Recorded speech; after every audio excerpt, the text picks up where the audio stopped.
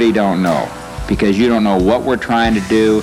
You guys don't look at the films. You don't know what happened. You really don't know. You think you know, but you don't know, and you never will. Greetings and welcome back to the We Never Played the Game podcast. Jeff and I have spent the last few weeks, few months trying to learn the game, play the game, but we come back realizing we're not good enough, so let's host another podcast. You know, I just want this out there because I've received several emails, texts, messages on Twitter and Facebook saying, when are you guys going to do another podcast? When are you guys going to do another podcast? And I was taking some vacation time, to be As fair, was I. As were you. But then we went through this long period where and I want the listeners to know this, every time I called you, it was, Jeff, this is my only day off. Yeah. It's my only day off. It's like, Zach, how many only day offs do you have a week? It's the beast, man. At Channel 2, you got to feel. I mean, we're not newspapers. We just don't write for once every 4 or 5 days. I think it's once every 4 or 5 days. So we have this new thing called the interweb. I apologize. Knocking out a paragraph blog I get my bad. I understand. It's hard to come down from sweating from those 30-second segments that you have on television. It's 2 minutes and 30 seconds. Sorry.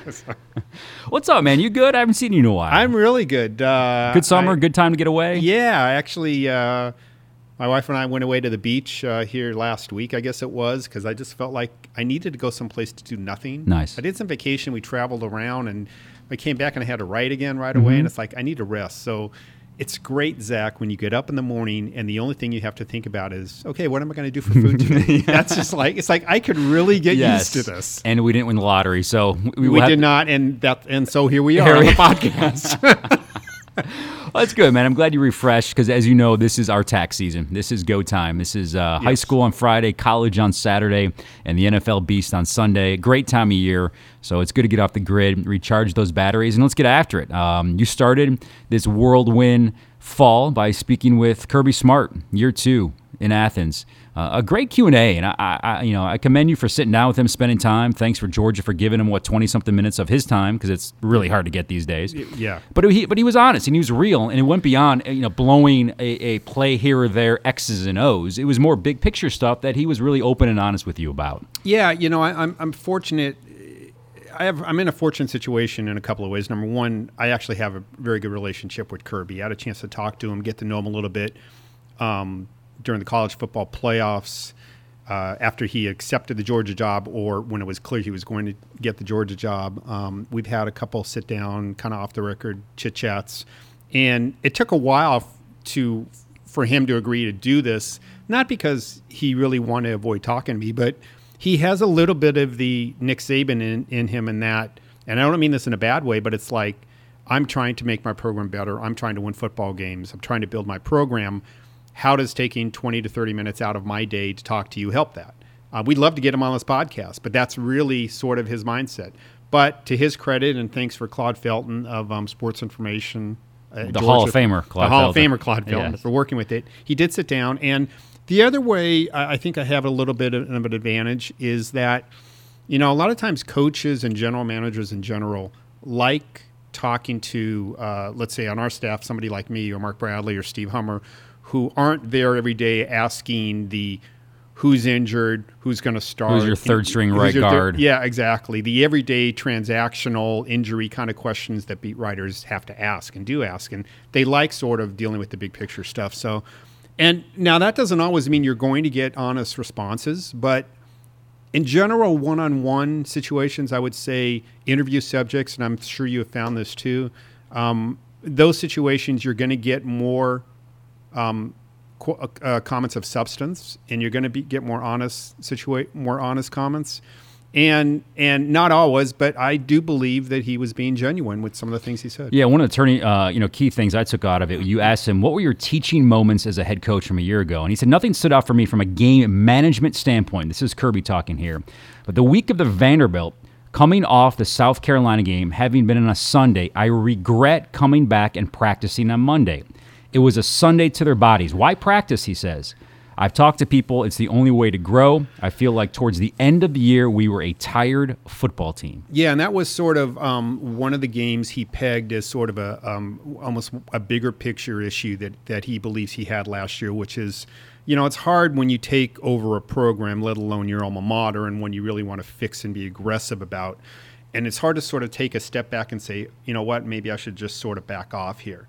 Because you're trying to instill your program, instill new practice habits, and kind of get them to go. That's his thing. And at some point in the season, it's like, maybe it's better if we didn't practice today. Let him breathe a little bit. And it wasn't just that game. That was the one he pointed out. But sort of the rest of the season, he sort of second guesses himself a couple of times on practicing in pads and just sort of, pushing down on the gas pedal too much. Now, that said, he believes, and he might be right, that will help this year because guys kind of know what to expect now. They've been pushed. Last year was the first year in his program.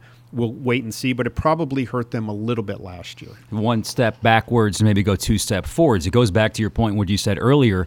Why talk to the media for 30 minutes? Because that's 30 minutes I can spend getting my football team ready. I only have so many hours of the week where we could practice. If I don't practice, right, it's a wasted opportunity to get my team better. That's definitely what was just thinking last year. But in the moment, they got blinders on, man. They can't see that.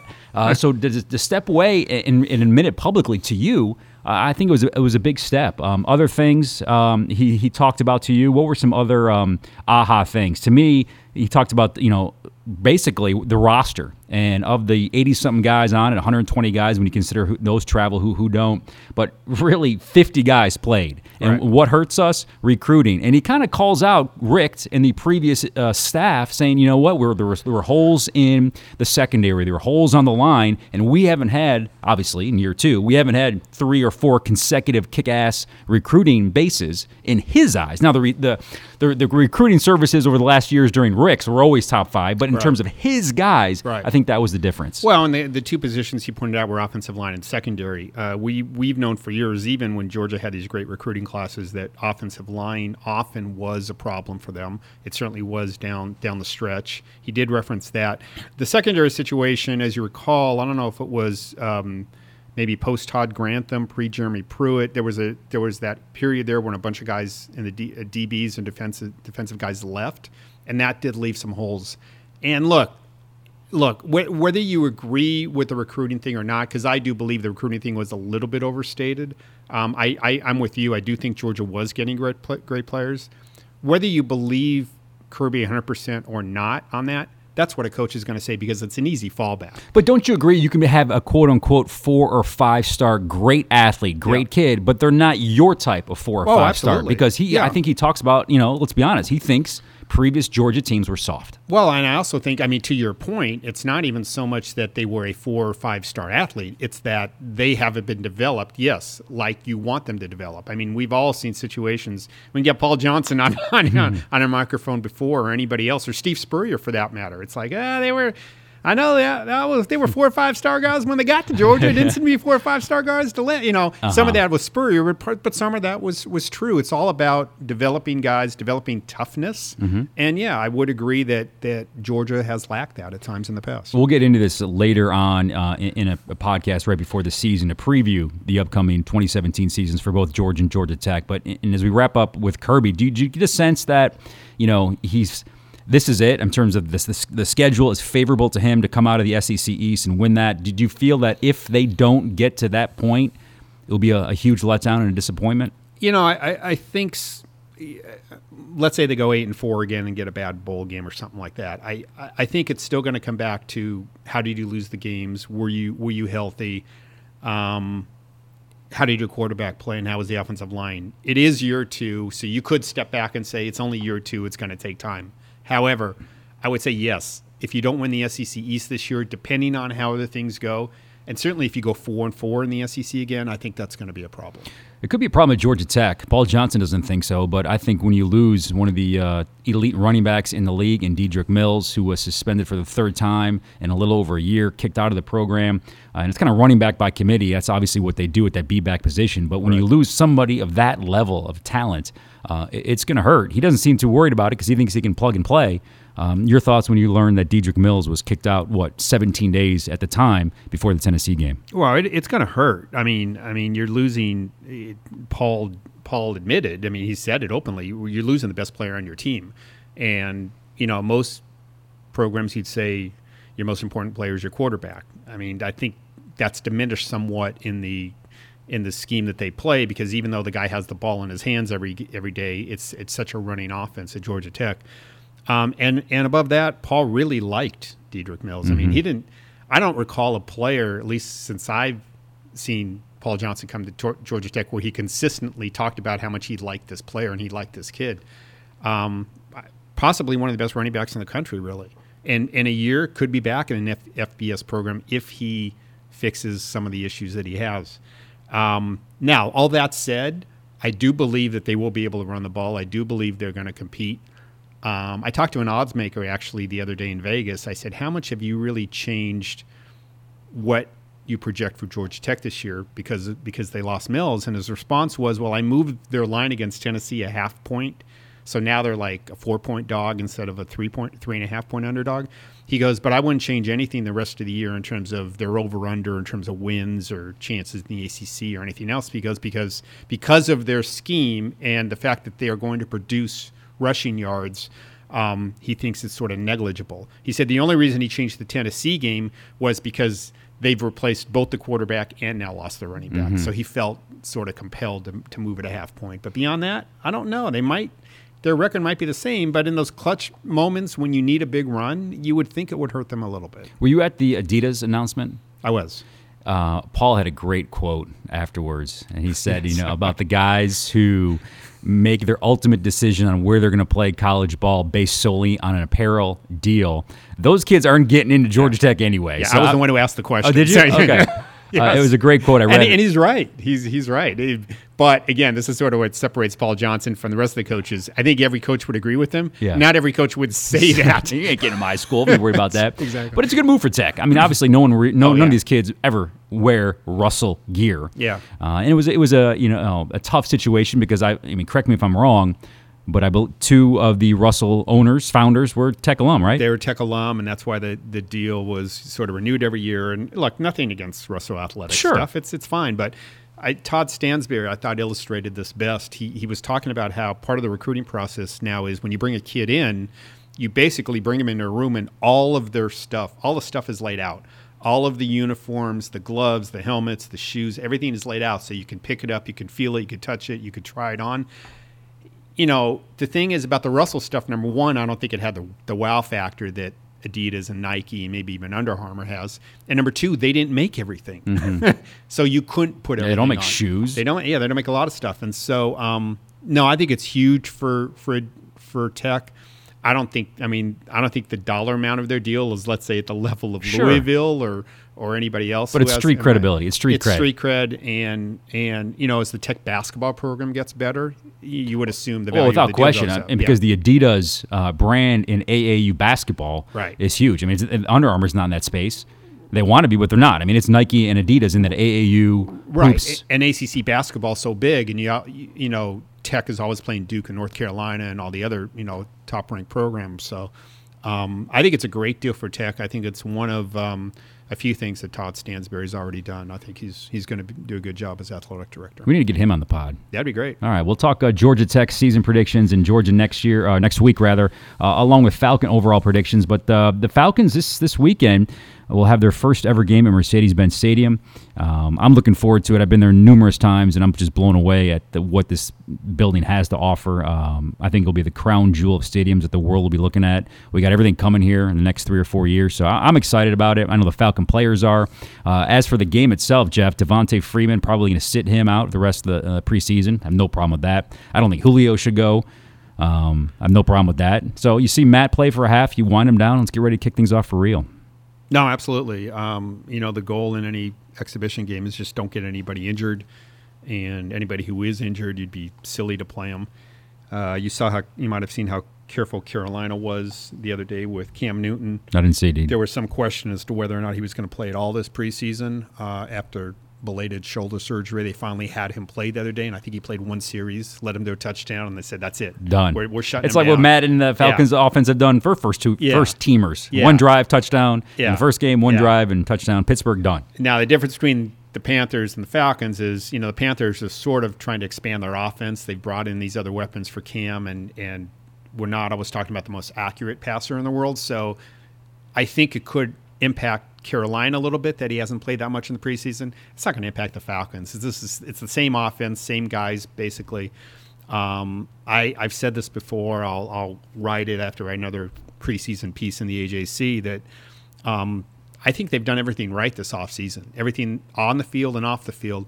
The big question for them is going to be, number one, can you stay healthy? Number two, can you get some of those breaks that you got last year? Because it's just really hard to get back there, Zach. That's nothing against the Falcons at all, but you have to have a lot of things right to go back there. And how teams play you, they're all going to have the Falcons offense on tape right now. They've all been studying it the entire offseason. And so I don't Steve care about Sarkisian's that, though. going to have to come up. He is, but I think their offense is so freaking good, and they have so many options and so many weapons. And healthy. Let's just assume everybody in the league stays healthy. So with that taken away, who's going to stop them? They're going to score north of 27 a game. The defense is young. They're going to get after it. So I think they win the division. And when you win the division, you get a home playoff game, just like they did last year. Maybe you get a bye, and then you at least get one, and then you're another one game away from the Super Bowl. Is it tough to get back? No doubt, because you could be playing like they should have been a year ago at Dallas. Right. You go on a road for the NFC Championship game. Is it back at home? A lot of variables out there. But to me, yes, a lot of things need to go their way. But to me, even if they don't, I think they're still there in the end. I tend to agree with you. I'd say the one team, even though I think Seattle's on the slide, is they play in such a weak division, right? that if they get a home playoff game against the Falcons, sure. But yeah, we're projecting way ahead. And we're not going to do the game by game win. That's a loss. It's a Exactly. win. I love when people do that. Then in week 4, the starting quarterback goes down. Oh, yeah, wow, change everything. Yeah, exactly. All right. Well, so what do you think of Mercedes-Benz Stadium? By the way, you like it? I like it. You can do a lot more as we compare new stadiums here in Atlanta. You can do a lot more things, obviously, with a football stadium than you can a baseball stadium, just because it's bigger and you have more options. The Halo video board is tremendous. Mm-hmm. I have been in the Cowboys Stadium. So I've never been, but it's too obtrusive, right? It's way too obtrusive. Now, where the press box is, and that's because I never sat in I did sit in a seat, but even in the seat, it's tough. But certainly where the press box is, you're on an upper level, and at eye level, you're looking straight at, like, staring at a TV. Imagine sitting 6 feet from a 60-inch TV set. Yeah. That's almost what it's like. For 3.5 hours. Yeah, and so you have to divert your eyes away from the screen to look down at the game. And to some degree, even sitting in the stands, it's that way. Because I did walk around the stands, and it's like, oh, my God, I want to see the screen, because it's so big. This is not obtrusive. Yeah. I like the way it's sort of clean. It fits in. They've got a lot of nice features in the stadium, a lot better food options, and maybe one day the roof will open. It is the most overblown thing in the world. Like, who cares, right? Is it that big of a deal?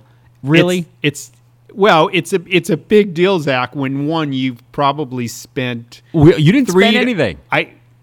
Okay. You, not you. Right. But it's a big deal, number one, when you've spent $300, $400, $500 million, whatever it is, of your total price on that. And number two, you've made it You're a hater. You've made it a centerpiece of your shit's marketing gonna work. It's campaign. going to work in 3 months. It just might not be there like day one. Like to me, it's the most overblown thing, along with that Chick-fil-A being closed on Sundays for games. That I agree is overblown, though it does seem weird.